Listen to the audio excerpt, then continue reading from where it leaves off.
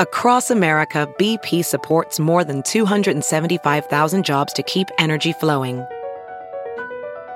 Jobs like updating turbines at one of our Indiana wind farms and producing more oil and gas with fewer operational emissions in the Gulf of Mexico.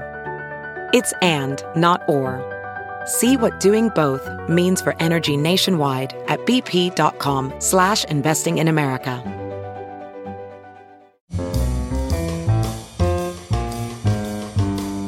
This is Merriam-Webster's Word of the Day podcast for April 30th.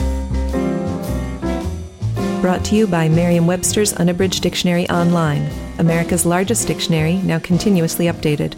Learn more at merriam-websterunabridged.com. Today's word is decorous, spelled D-E-C-O-R-O-U-S. Decorous is an adjective that means marked by propriety and good taste, correct. Here's the word used in a sentence. Before making her daily announcements, the principal mentioned how proud she was of the students' decorous conduct at their prom. The current meaning of the word decorous dates from the mid-17th century. One of the word's earliest recorded uses appears in a book entitled The Rules of Civility from 1673.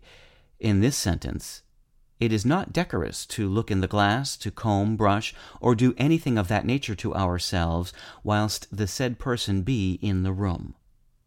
Decorous for a time had another meaning as well, fitting or appropriate, but that now obsolete sense seems to have existed only for a few decades in the 17th century.